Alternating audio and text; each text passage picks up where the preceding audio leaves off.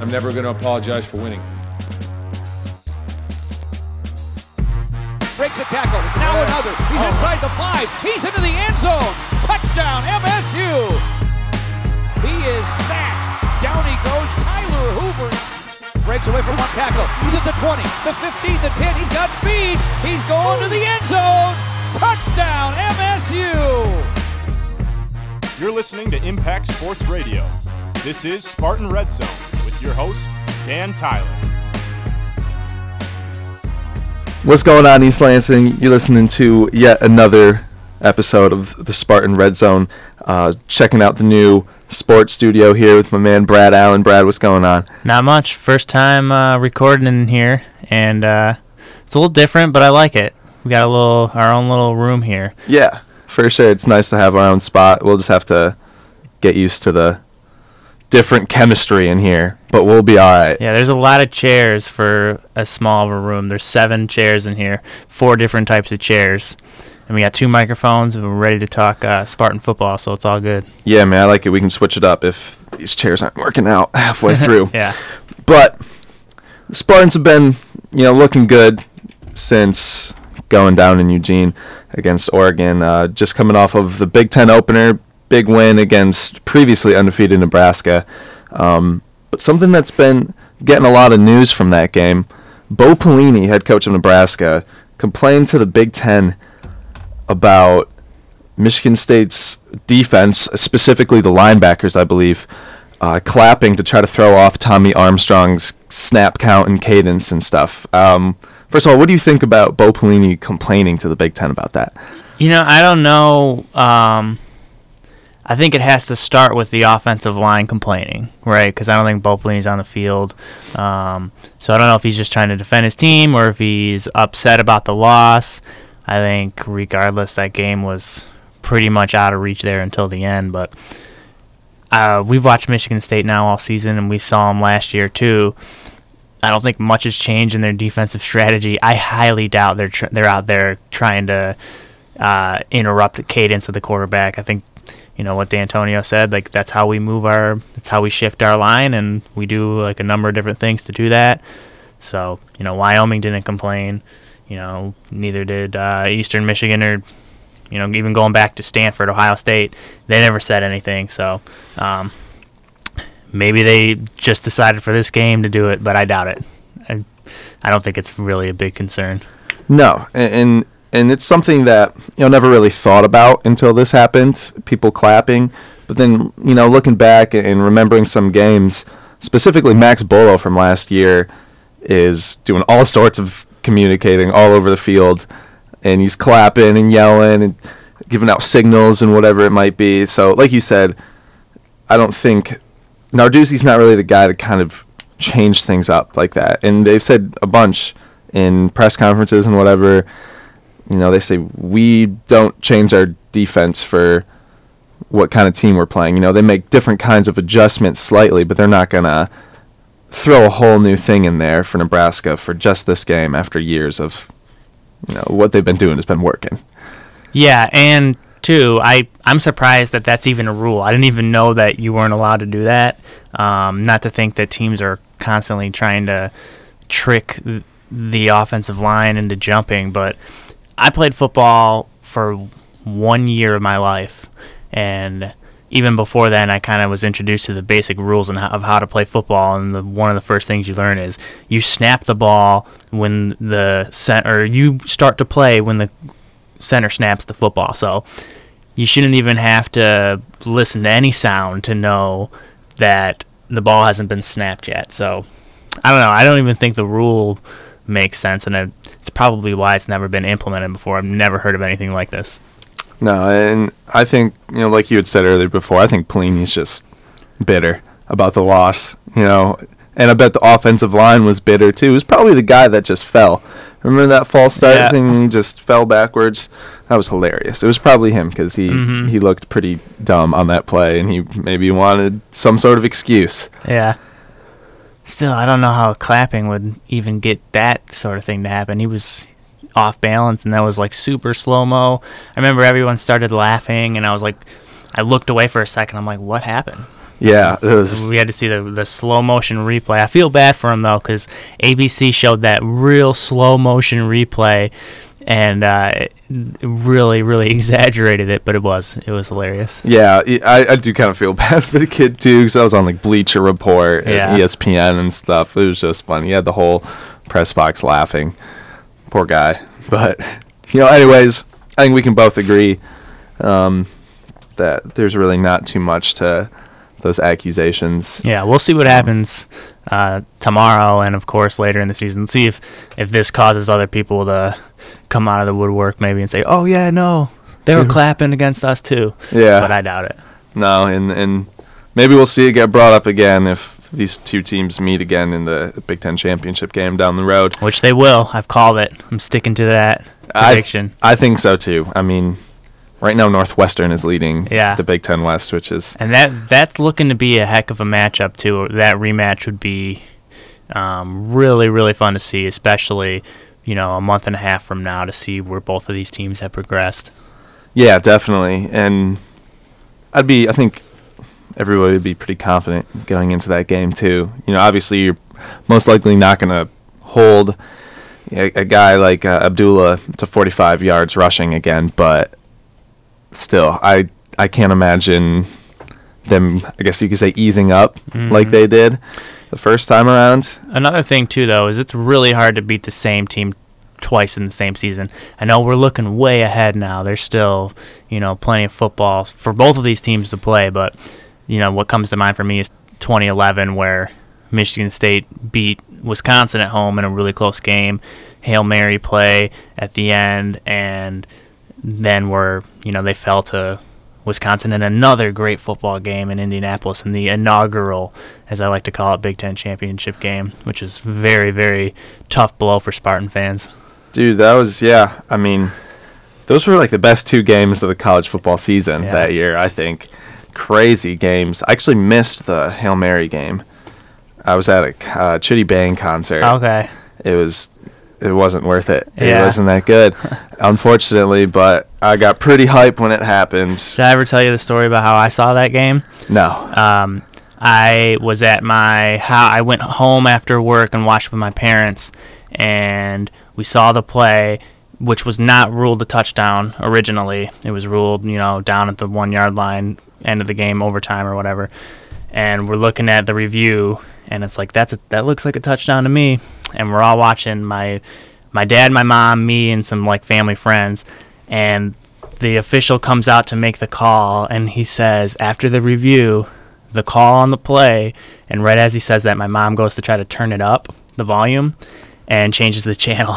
Oh, so we missed the call, and we gave her a hard time, and it was pretty funny. We turned back once we finally, because Comcast digital cable, how it takes 10 seconds to change the channel on HD. We get back and we see Michigan State's ran on the field celebrating, so we're like, oh, it looks like they won, which is still, great. But I always remember missing the actual live announcement of the call. That's crazy. But it's pretty funny. If my mom's listening, I brought it up on other podcasts plenty of times. I like to give her a hard time. Of course. That's funny, man. At least you got to see part of it, though. Yeah. My friend had a phone that had one of those SportsCenter apps. Okay. Because these were back in the days I didn't have a smartphone. I was still bumming it. Oh yeah.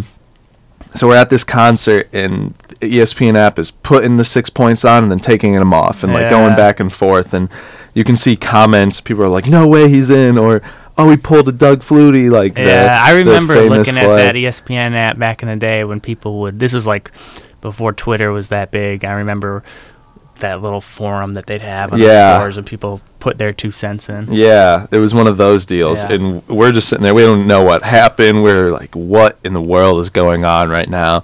And then finally, it put the 6 points on and said final, and we immediately left the concert. We ran out. We were in Ann Arbor, Michigan, yelling "Go Green!"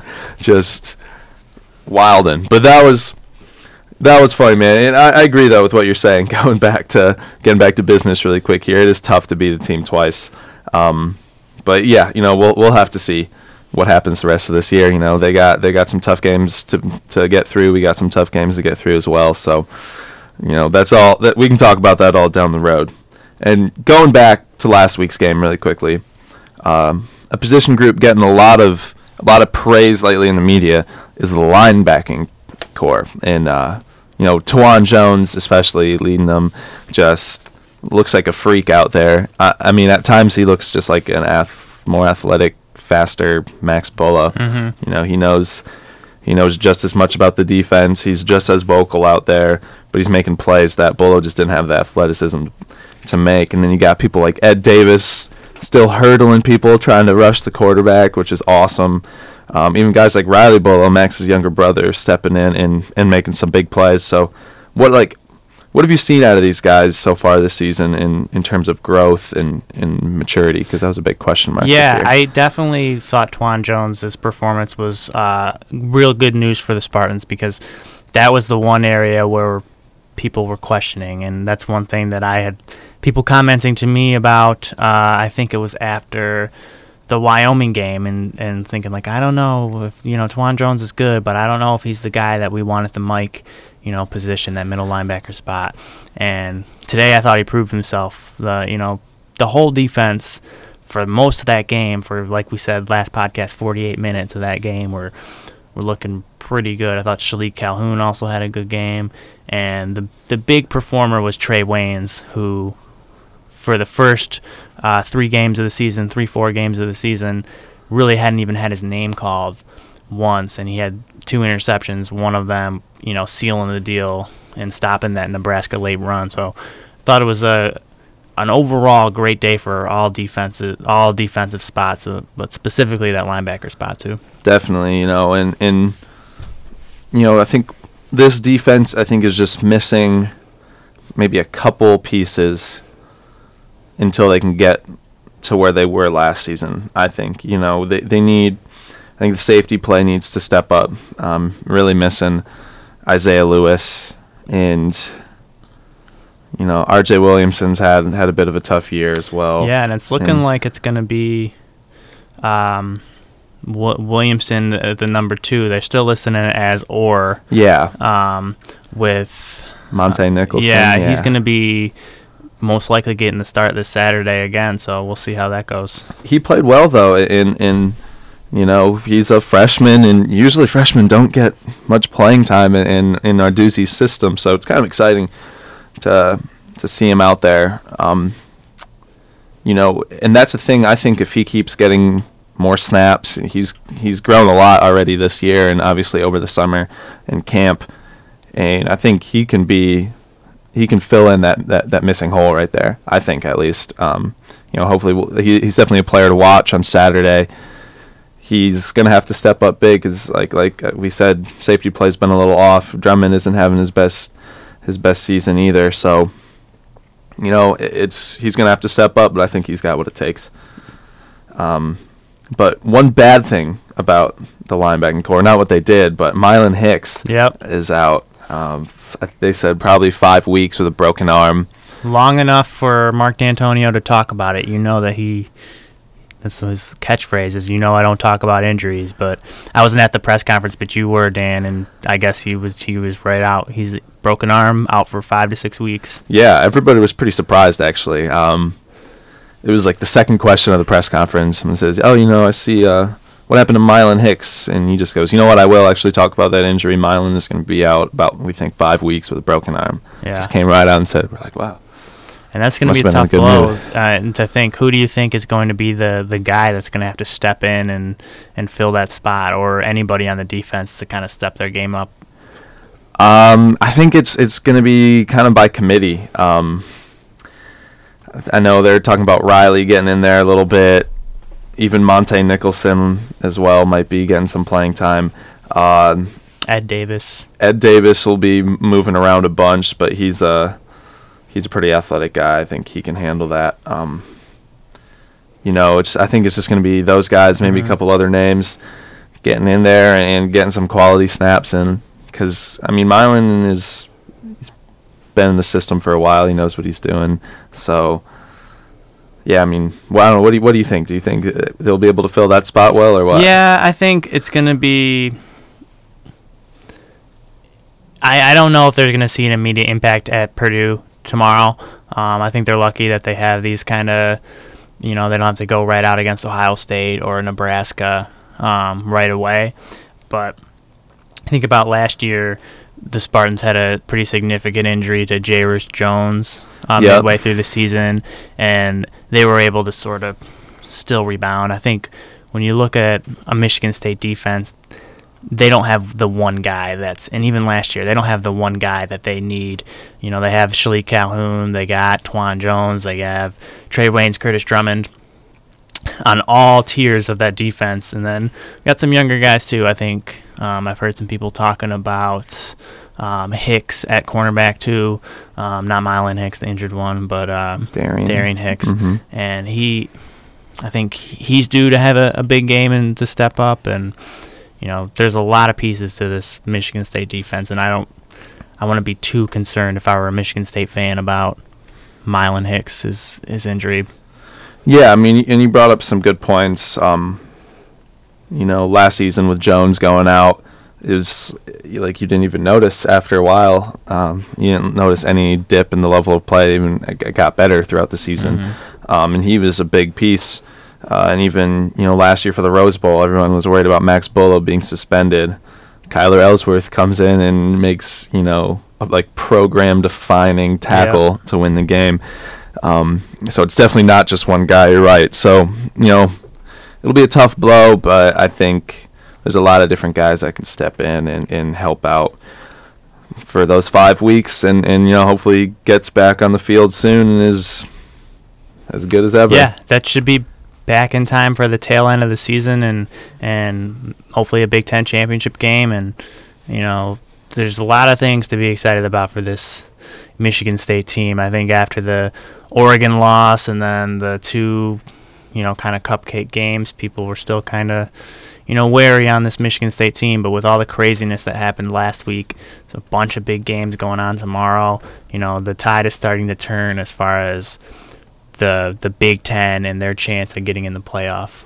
Yeah, for sure. And, like you said, there's some big games this Saturday. You got, is it Ole Miss and Auburn playing? Mm-hmm. TCU, Baylor. TCU, also. Baylor. You got A&M and Mississippi State. So there's, 3 games right there where there's a solid chance that teams ranked ahead of Michigan State can lose. Yeah. And just like last week was craziness as well. And Michigan State gets to go on the road for the first time since Eugene and go to West Lafayette and play Purdue, who is 3-3 on the season. And you're going to be there, actually. Yeah, I'm excited to make the trip out. I'll be the sole Impact sports personnel making it out there, but we'll see. Get a chance to see how they do outside of Spartan Stadium. Yeah, definitely, and you'll have to hold it down for me. Yeah, I won't be able to make it this weekend, but there's more road games that hopefully we'll be hitting up. It's looking like Maryland will be a go for us. So I'm excited about making that East Coast trip too. Definitely, that'll be tight, man. I've never been to Maryland as a state. I don't think so. It'll be all new for me. But keeping focus on this weekend. Purdue is, I would say probably a middle of the pack Big Ten team. Might make I would guess I would say maybe 7-5 on the season. And that would be good for them. I would call them pesky. You never want to count them out just yet, especially when you got to go there. Any road game in the Big Ten, I think, is one that you got to take seriously. Definitely. Pesky is a great word for it. I mean, there's no automatic victories. We were talking about it before this podcast. Especially in the Big Ten, teams don't just lie down. Even if they're not that good of a team, they're still gonna. It's just that Midwest grit. They're gonna give you the effort, and if you're not on your game, you're gonna have to step it up or lose, pretty much. Yeah. And this is the same team. Michigan State was on a roll last year, and I think Game 7 beat them only 14-0. Yep. And this is a team that went 1-11. So not the best Purdue team we struggled with last year, and we were Rose Bowl champions. So definitely got to be on our game. Football's a crazy game. You never know what's going to happen, right? Just like D'Antonio Yeah. started off the post game at Nebraska with. It's a crazy game. They're coming off of a pretty solid win over Illinois, and again, Illinois is not the best team, but they just gashed them. Rushed for 349 yards. Even Akeem Hunt accounted for 177 of those. That's a pretty big game. Yeah. And their sophomore quarterback making his first start for in replacement of Danny Etling, Austin Appleby is his name, had a pretty good game. Looking at his numbers, 15 for 20, pretty efficient, 202 yards and a touchdown. 62 rushing yards, 2 rushing touchdowns too. Yeah. So. And the dude is 6'5", 230 plus, so he's a big boy. I was surprised to see him put up those rushing numbers like that. So, I think this team maybe is finding the groove with a new quarterback a little bit. Yeah, exciting. It's always who wouldn't want to get the chance to upset a top 10 team in their home stadium? That's definitely. They're going to be coming to play. I'm sure about that. I'm excited to see what the atmosphere is going to be like there in West Lafayette. For sure. And yeah, they'll be hyped there. I know a couple kids that go to Purdue, and they want to beat us. Mm-hmm. Especially, a couple kids I know from East Lansing, and they would just love to hold that over our heads. But something that I think is going to be interesting to look out for. Connor Cook was probably the unhappiest quarterback I've seen in a post-game winning press conference.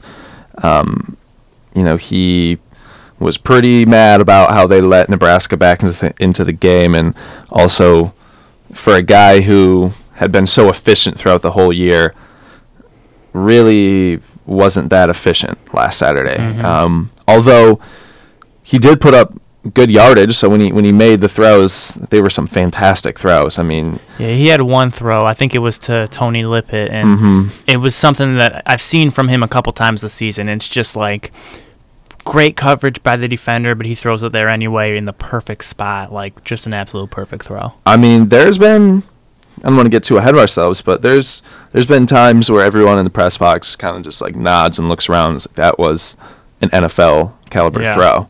And he's been making throws like that. He's definitely shown some flashes of, I think, maybe like first-round talent. Definitely. I think I saw something that had Mariota, maybe one other quarterback, and then Cook were the first 3 to go, all in the first round. And in the mock drafts, it's never too early to start talking NFL draft. No, I'm sure someplace, someone is talking about the 2017 NFL draft. I think they have ESPN is coming out with ESPN4, and it's just an NFL draft channel. It's just Mel Kiper's network. That would be hilarious.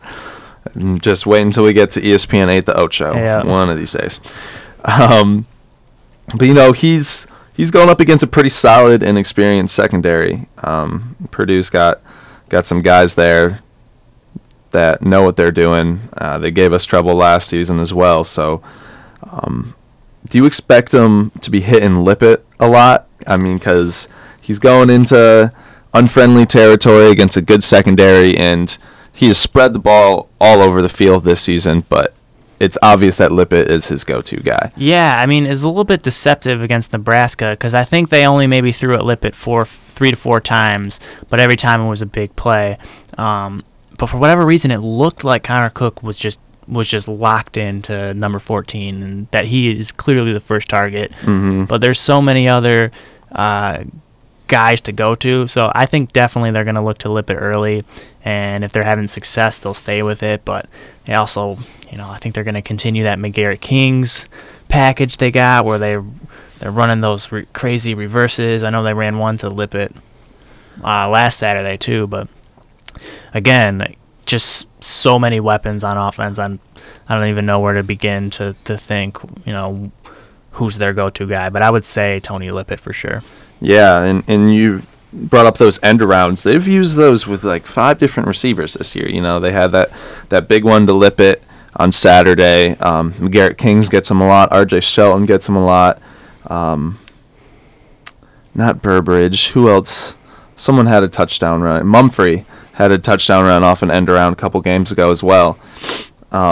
So, yeah, they're doing a lot with these receivers. And, again, I know it's over a year ago, but it's crazy to think at the start of last season that was like our worst or second to worst group was our receiving core, because the previous season they were just dropping everything at them, running bad routes. Now, they're one of the deepest receiving groups in the nation, I think. Don't have that one guy that's, going to be a Biletnikoff winner or anything. But Lippett is, I think they just added him to the watch list for that. And well-deserved, for sure, because he's putting up some big numbers and on not as many catches as other people, too. He's got a lot of big plays. And a lot of those games, too, they're taking him out of the game at halftime because they're blowouts. And this was really the first time that we saw Michigan State's first team, skill position players in for the whole game, other than the loss at Oregon.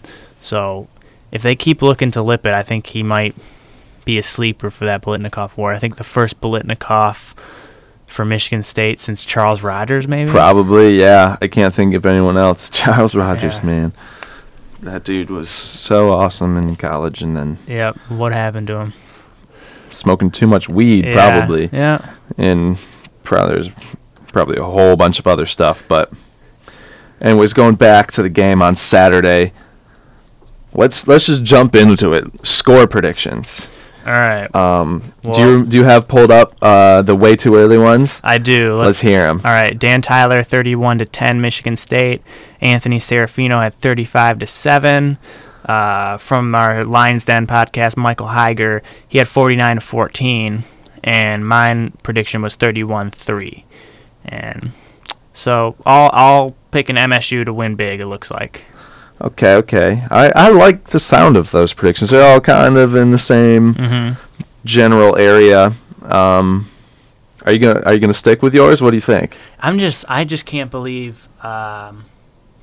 I didn't even realize it till now, but I'm pretty sure